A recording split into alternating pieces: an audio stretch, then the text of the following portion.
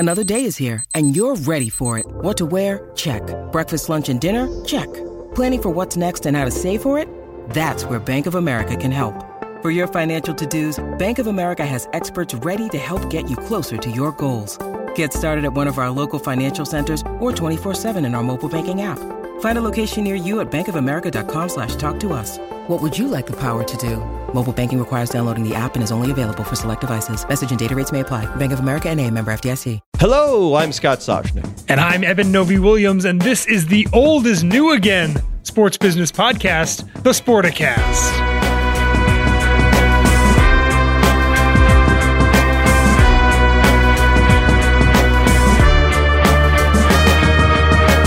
All right, Eben, I got to tell you, I went shopping today at the Apple store. I needed my own electric, or the charging cable, the quick charging cable. So that was sort of modern, but I also need my rabbit ears. So do you know where the nearest Radio Shack is?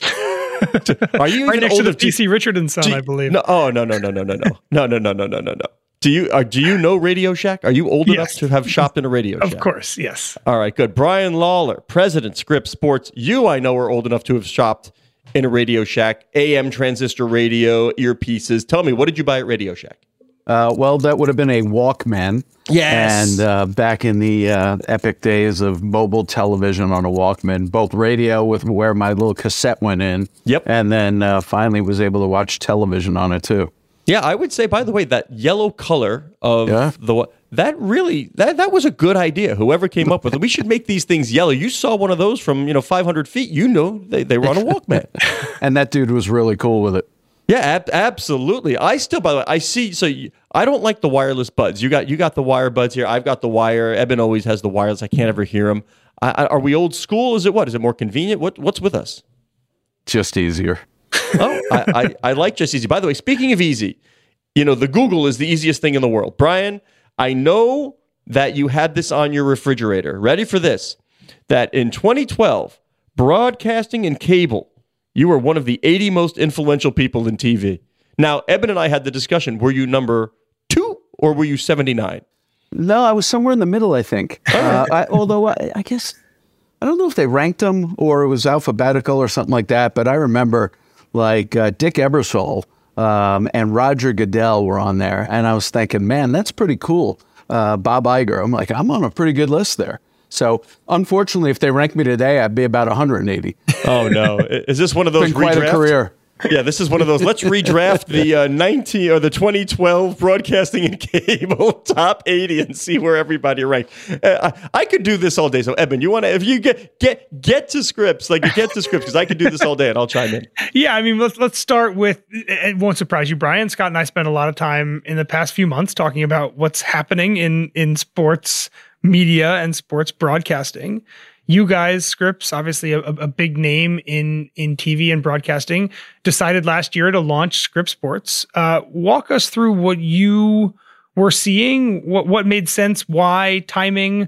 I'd love to know what this looks like from your end. Yeah, so, for the last 15 years before this role, I was running our local TV division. And so we got 60 local TV stations, one of the biggest players in, local news, journalism. A lot of was second largest owner of ABC affiliates, a bunch of NBC, CBS, Fox. So, big player in that space. During the pandemic, we sort of remade the company. We got out of a couple of lines of business and we got into we doubled down in networks when we acquired ION. And I think as we went through that acquisition, it's the 5th highest rated TV network in America behind ABC, CBS, Fox, but it's the only one that doesn't have sports. Obviously, the other 4 have a lot of sports. And so we spent some time sort of looking at what ION is and looking at what opportunity it could be. And then, ultimately decided that ION could be a player in sports. And so, I think that was an opportunity for us to, look at the landscape and see on a national basis, was there a void to be filled with a network that could provide reach and distribution like any of the big four networks. And it's not just national, right? I mean, we're talking a few weeks after you guys announced with the Golden Knights that their local games in the Vegas area are going to be on free TV.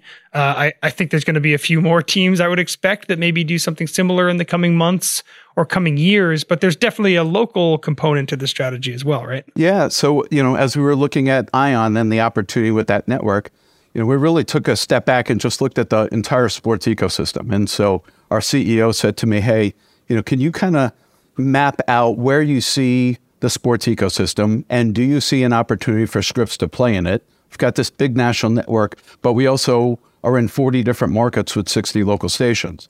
And so just assess the sports landscape. Obviously, being in the role that I was, I interacted a lot with the networks on sports and helped negotiate some deals there. But it was interesting to sort of step back and look at all of the ecosystem. What could ION be on a league level? And also in these individual markets, we have these local stations, especially independent stations. And reading the tea leaves of what was happening with the RSNs, I said, they're probably coming to a breaking point where, and this is even before, there was a lot about Bally's financial situation.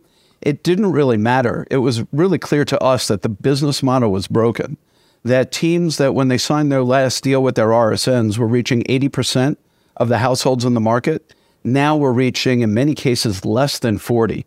And we said, even if it's financially viable, it's not a good business model. If you own a professional sports team in a market and you can only reach 35% of the households in your market, you're missing 2/3 of your fans. And so we just felt like with cord cutting and the projections on cord cutting, and again, whether Bally's or AT&T or anybody was, financially, viable, it didn't matter. We just looked at the landscape and said, this thing's about to crack. And teams are going to have to look for reach. They got to get to, their entire fan base. And so it was at that moment that we said, you know what? We were already starting to talk to some teams and some leagues. We were getting a lot of interest. What was clear in every conversation we had was either a team or league, except for the NFL, almost everybody has a reach problem. They're just not reaching enough of their fans. And so, we just decided at that point, we could see the train coming down the tracks. So we said, let's put ourselves out there. Let's let people know we're open for business. We see an opportunity with this. And I think we hit our timing and our inclination of what was coming was spot on. Hey, Brian, are you into intellectual property? How do you feel about IP debates? Go for it. One thing we do like to say about the Sporticast is we're positively entertaining. I believe I have said that more than once. Now, Eben, do you have any idea why I said that? No, I do not. I love it. Okay. Because, being in a certain demo, I don't mind a lead-in to a good sports game of being a Criminal Minds episode. So, I'm okay with Criminal Minds and ION references. But if people don't know, does it matter? Does the network matter, or does the sports property matter? I will use as an example True TV and the NCAA tournament. If you give me something the public wants to see, they will find the platform. They may have to look it up once a year. Obviously, that's different in your case. But give me eyeballs, and people figure out a way to get there. Yeah, look, I think that's spot on. I think at the end of the day, our company, we own, ION. We also own like Core TV and Bounce, a big African-American network. So we own 6 or 7 networks, and we own a lot of local TV stations. And so, much of our company is built on linear television. And what's really clear is what's the biggest driver of linear viewing is live sports. And live sports is appointment television, and especially for loyal fans.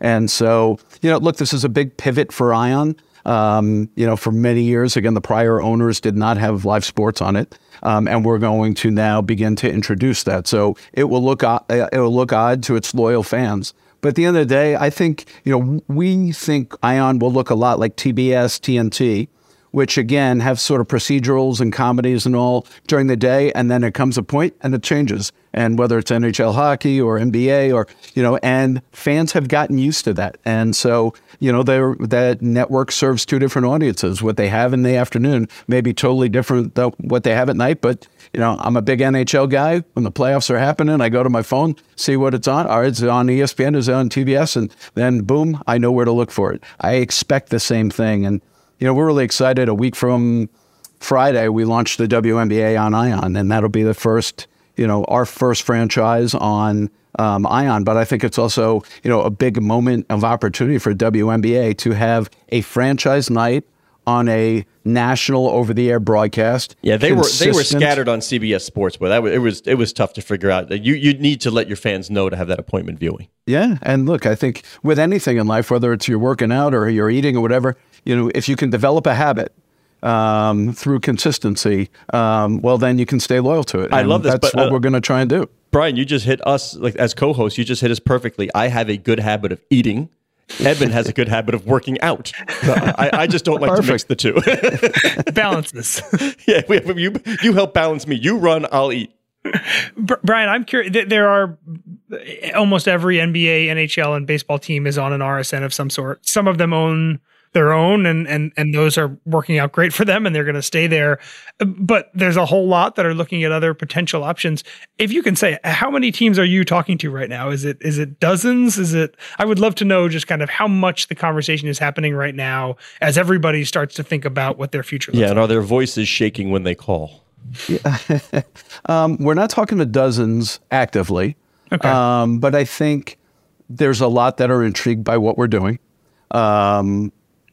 We're talking to several in a couple of different sports actively. Look, at the end of the day, there's only so many people whose their rights are up right now. The Golden Knights was a great example. Their rights were up. Well, actually, their rights weren't up, but AT&T, to inform them that they wouldn't be producing anymore. And so there's a couple other teams in that same situation. There are other teams that just naturally their rights are coming up or up.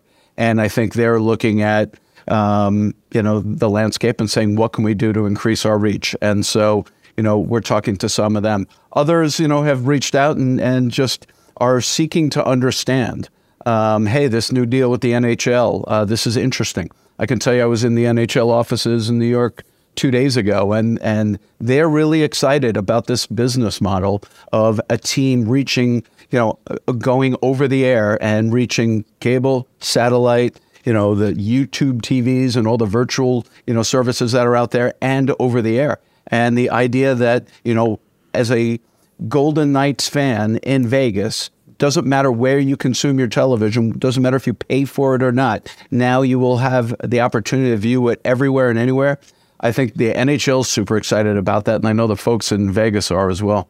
And from a team perspective, economically, the RSN model was a rights fee, and they got a check. Am I correct in thinking that under this model, it's less? I'm sure there's some cash, but it's more of a revenue sharing ads. What's the economic setup for? Yeah, look, every team's different. It really sort of depends. In some cases, their prior relationship with their RSNs. In some cases, the RSNs were selling the ads. In some cases, the teams are selling the ads.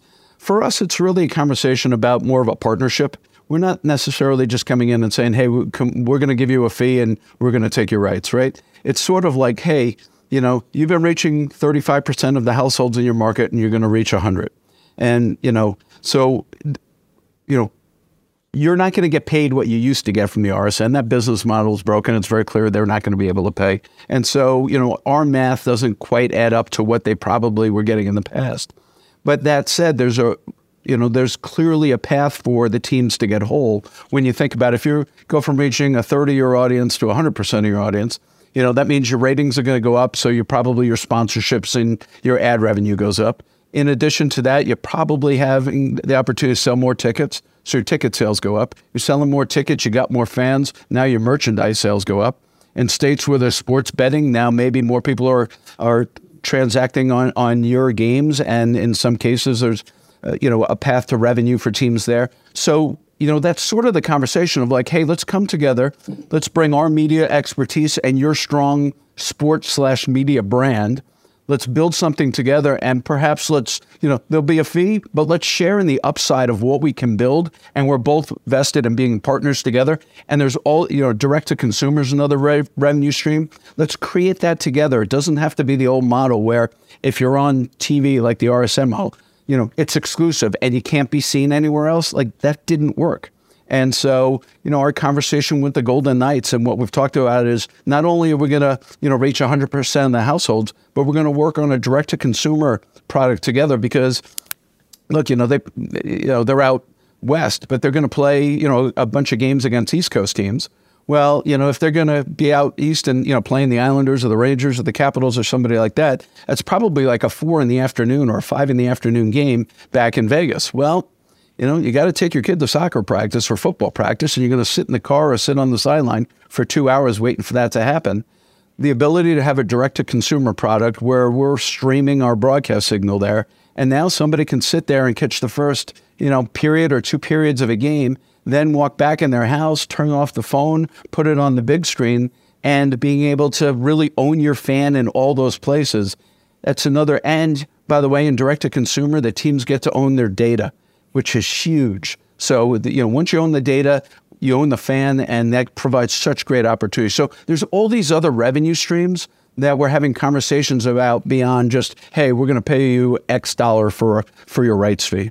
We are chatting with Brian Lawlor, president of Scripps Sports. And let me ask you this, Brian, and I talk about this all the time with the folks in the media. Even if there's a diminution in the number of eyeballs, the number of people who are watching, and I know you're saying you're going to reach everybody in your home market, it doesn't necessarily mean you're going to get more eyeballs. But even if there's a diminution, because of what you just said, you own the data, you have a better, stronger relationship with the fans that you do have. Does the value of those eyeballs, each one, does the value proposition go up with each person? I think it does.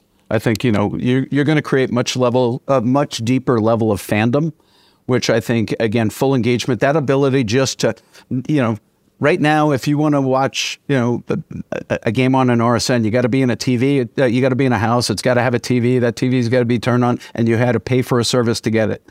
The ability to put that product out there for free and the ability to put it, as I just described, on a mobile phone, whether they pay for an app or not, but the ability to engage the fan everywhere, and then again, to own the data on that, it allows you to transact. I agree with you. I think they become far more valuable through deeper fandom.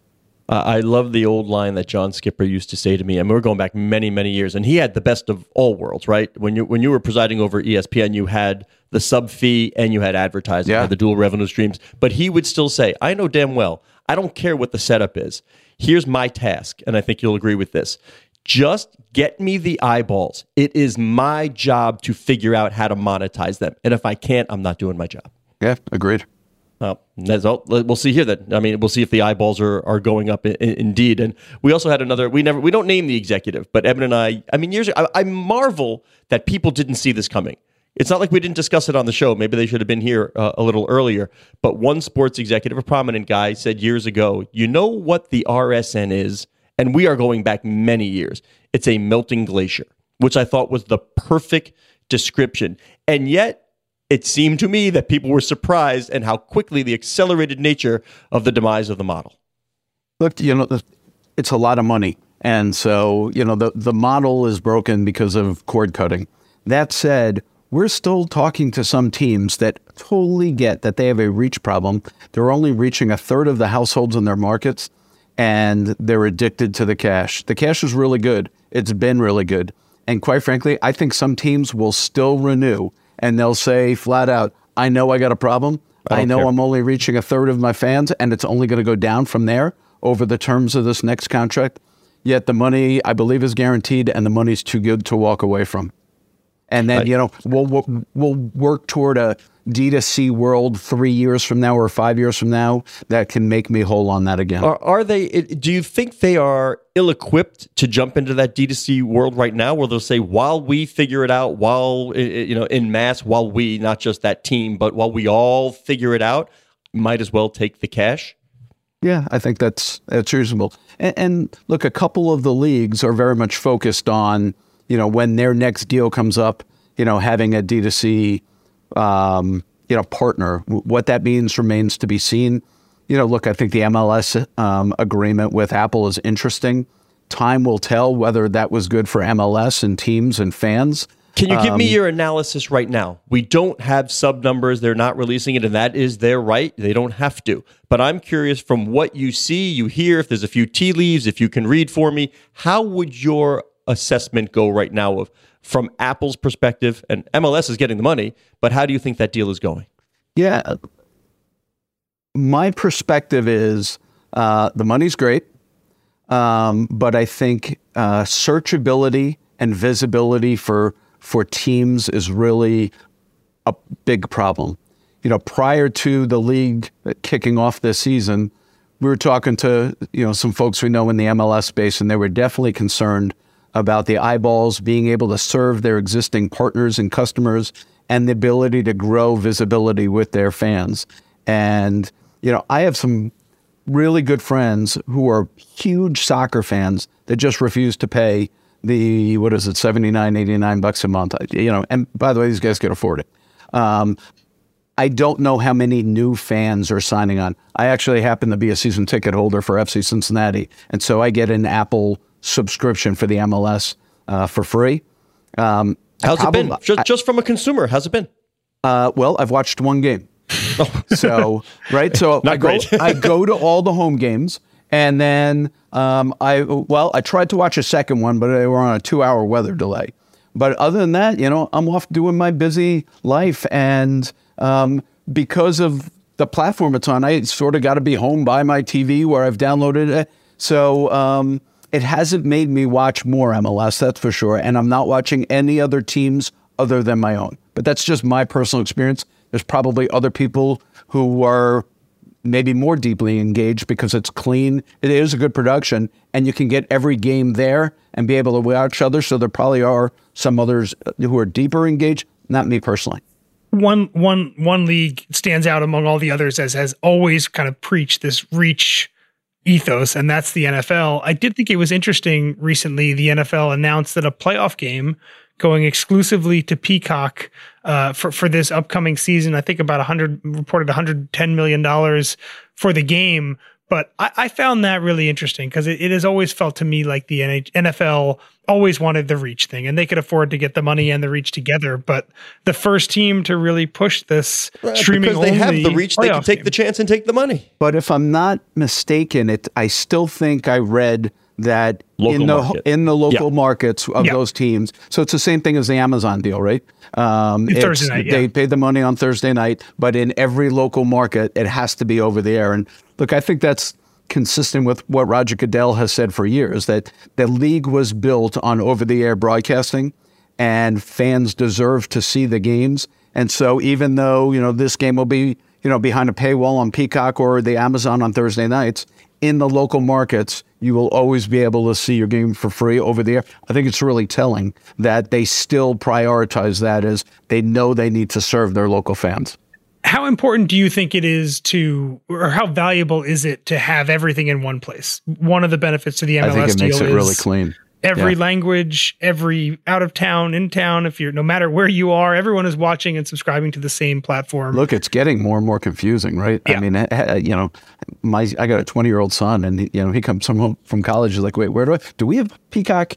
Do we have, like, what TV? Where do I have Apple? Like, what, and it's getting more and more confusing. But that's the demo wheelhouse. If your 20-year-old can't figure that out, that's if I'm a commissioner, if I'm an owner, if I'm a prospective owner, that would scare the bejesus out of me. Look, my 20-year-old is a big Cincinnati sports fan. He goes to UCF in Orlando, and he just got home 2 weeks ago. And down there, he watches all the Bengals games, and he watches Reds games on MLB TV. He came home. I have YouTube TV at home, and he said, "Hey, where are the Reds games?" And I said, "You can't get them." He said, "What do you mean you can't get them?" I said, "They don't have them on YouTube TV." He said, "I can watch all of the Reds games when I'm in Orlando, but when I come home to Cincinnati, I can't get them." And I said, "Yeah." For the love of Marge Schott, what is happening in Cincinnati? So let me ask you just about macro level about rights fees. NBA is coming up. That is obviously a tier 1 property. It has global appeal. My guess is whether it's 2X, 3X, you hear it all. Adam Silver is going to do very well, and they like to distribute in any number of ways. Yep. But your broad topic discussion of sports rights fees, that is the I would say the linchpin as to what props up what we like to do is measure the valuations of these teams, companies.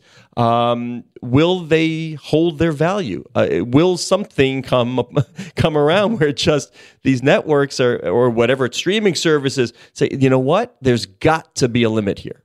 Look, I think the next cycle, and I put it that way, right? Because we never know what the next technology, next platform, what's the next Peacock, what's the next, right? So, but I think in the next cycle, I think the higher profile sports will continue to generate increases. I think women's sports are going to get some momentum and get fees that they haven't gotten in the past. And then I think, I wonder about like that second tier of conferences in the NCAA, and with so much money and so much time being dedicated to, the Big Five, I wonder what happens to the next 5 conferences and whether their value holds. Brian? Well, you have a 20-year-old. I was going to save this for Eben, but let's do it here because I think you'll enjoy it, and it's on point. Reaching kids. You have a 20-year-old. I call my soon-to-be 14-year-old my focus group of one. And he does not watch sports. He's a high-level hockey player. He plays baseball. He does not sit down and watch. So everybody's trying to figure out, how do I tap into his brain and vis-a-vis then my wallet? I get it. And I don't know if I should be scared because of that or I should be encouraged. And I don't mean me. I mean like the sports world. Because the other day, I'm sitting there working, and my son's got his headset on, and he's playing MLB The Show with his pals, and they scream bloody murder. I'm sure your son probably does even at age 20. And I hear him utter the line, Are you a moron, or are you crazy? I dominate the Bob Gibson fastball. He's 14, or soon to be 14 years old. I took a moment, and I'm like, okay, what does this mean? From a sports business perspective, I'm like, what does that mean? And I haven't decided yet. So you tell me, because you've been doing this longer. And by the way, you were among the 80 most influential people in the 2012 Broadcasting and Cable set. What should I extract, or what should Adam Silver, or what should Rod Manfred extract from a 13-plus-year-old dominating Bob Gibson's fastball? Look, I think they're going to learn sports and engage with sports totally differently. My son's addicted to Pat McAfee, right? A totally different platform, and yet that dude is God to him. I was at the Tech Summit for the NBA around their All-Star, and they did a presentation about some of the integration they're doing that would engage a younger audience. Yeah, so you were there too. I hold up my book. I always take the book at the Tech Summit. Yep. I love these. So the demonstrations they did with, avatars and replacing, players with your pictures of your personal self, I think that's going to engage a younger, different audience to the game. And then hopefully they become fans. And then hopefully with the games not behind paywalls and hard to find, that, maybe, they're now bringing, have more visibility into them. And now they can start messing with avatars and things like that. And they become fans in a different way. Like you said, the credit card is saved on the device. That's great. So they'll be able to extract money. However, I always go back to David Stern, because I always hear David. I grew up with David saying the game is the core of it all. It's the game, it's the game, it's the game. And if the kids at their core, don't care about the game, don't love watching the game, is this sustainable? That's the question. I think part of the problem is many of the kids can't find the game. And so I do think that what we're doing is a game changer. And because, if a kid goes to school, if it's the first week of baseball season and, the Orioles, suddenly have a rookie, and out of the gate, the guy hits 5 home runs in the first 7 games. And, suddenly all these kids in school are starting to talk about this kid. Well, the Adley Rushman jerseys are getting pulled out. Yeah. There you go. Right. But if this kid comes home and like, hey, mom and dad, everyone's talking about this guy and I can't find him. Well, we don't have it. Then, if the kid can come home and watch, now he can become a fan. He starts to like this guy. Guy gets a couple more home runs. What's like kids saying, hey, Dad, will you take me to a game this weekend? Hey, can I get a jersey? Can I get a hat? Exhibit A in the Soshnick household that backs you up was the World Baseball Classic. My son said to me, hey, can you drive me over to this kid's house? He's having a party for the championship game, and it was all about Ohtani. There you go. That it had reached their ears, and they wanted to get together and watch that game. And I said, okay, maybe there is hope. But I don't know. I don't know if there's not enough sustained momentum, but I do see pockets and that there is opportunity. I'm just waiting to see who can capitalize. There was a time a couple of years ago where a lot of people thought esports was going to be the answer to a lot of this conversation and a lot of these questions. Brian, you're on the board, I believe, of Misfits Gaming. Scripps is an investor. It's been a tumultuous few years for that industry. I would love to hear your thoughts on kind of what you think what the prospects look like now, and whether you still believe, and I think a lot of people do, that competitive gaming could kind of fill some of the gaps we're talking about. Yeah, look, so we are an investor in Misfits Gaming. They own professional teams in Call of Duty, Overwatch, and for a long time, League of Legends. To be honest with you, we didn't invest in that company because we were interested in necessarily being part of, esports and trying to be part of a team that wins, the world championship or anything like that. For us, it was really, we saw Misfits as a different kind of company. We actually believe that for them, while the center part of what they were doing, or the most visible part of what they were doing, was being in the competitive esports space or the professional esports space, we really saw their interest in engaging with that Gen Z through influencers and creating content and IP that was unique. And we ultimately felt that Misfits was a content company and a revenue company down the road. And of course, what Scripps, a 145-year-old content company and revenue company. And we thought there were things that we could learn from them and partner with them on. There were things that they could learn from us and partner with them on. The business of esports is challenging. We're seeing that. There's high levels of engagement. Kids spend a lot of time on it. But for us, we're really excited about what Misfits is doing relative to now creating content with influencers in the gaming space. And so that company is starting to make a pivot. And that was sort of why we found that company unique. Brian, every now and then when listening and just digesting, genius strikes me. And I don't know why Eben's laughing. He knows I come up with good ideas. I've got a great idea. You can take this for free. I want nothing. Let's go. But because you brought in McAfee, and recently, of course, he's moving to ESPN, and he'll have to clean up his language a little bit, says he can. That's fine. I would watch, and I'm not a McAfee guy, but I would watch if you could intersperse McAfee into the spelling bee. Every couple of rounds, he has to spell a word. That'd be awesome. And you get great viral moments. The kids be like, "Who's this idiot?" I think you gain traction there. Good idea, bad idea. Brilliant idea. Brilliant. Eben Novy-Williams. That's the clip we're going to promote with that right there. One more time, Brian. Good idea, bad idea. Brilliant idea. You don't often get brilliant. My son would finally watch the spelling bee. There you go. You're bringing in a new demo to the spelling bee. And by the way, every year I go to that, and every year that is the day I realize what a terrible father I was because my kids can't spell, either can I. It's humbling. I hear you. All right, Brian Lawlor. Well, we appreciate it. President, Scripps Sports. Let's do the close. Eben, you want to do the close? No, Eben usually screws up the close, Brian. So should we let him do it, or should I just do it? That way it's clean. What do you think? We'll let you pick. He's going to bring it. All right. I'm doing it. Thank you to Brian for joining us. He is Scott Soshnick on Twitter @Soshnick. I am Eben Novy-Williams on Twitter @Novy_Williams. The show is produced by Matt Whitehurst. Shout out to Matt and thank you. Cora Veltman, Sportico's digital media editor, would like you to know that you can download the show wherever you get your podcast.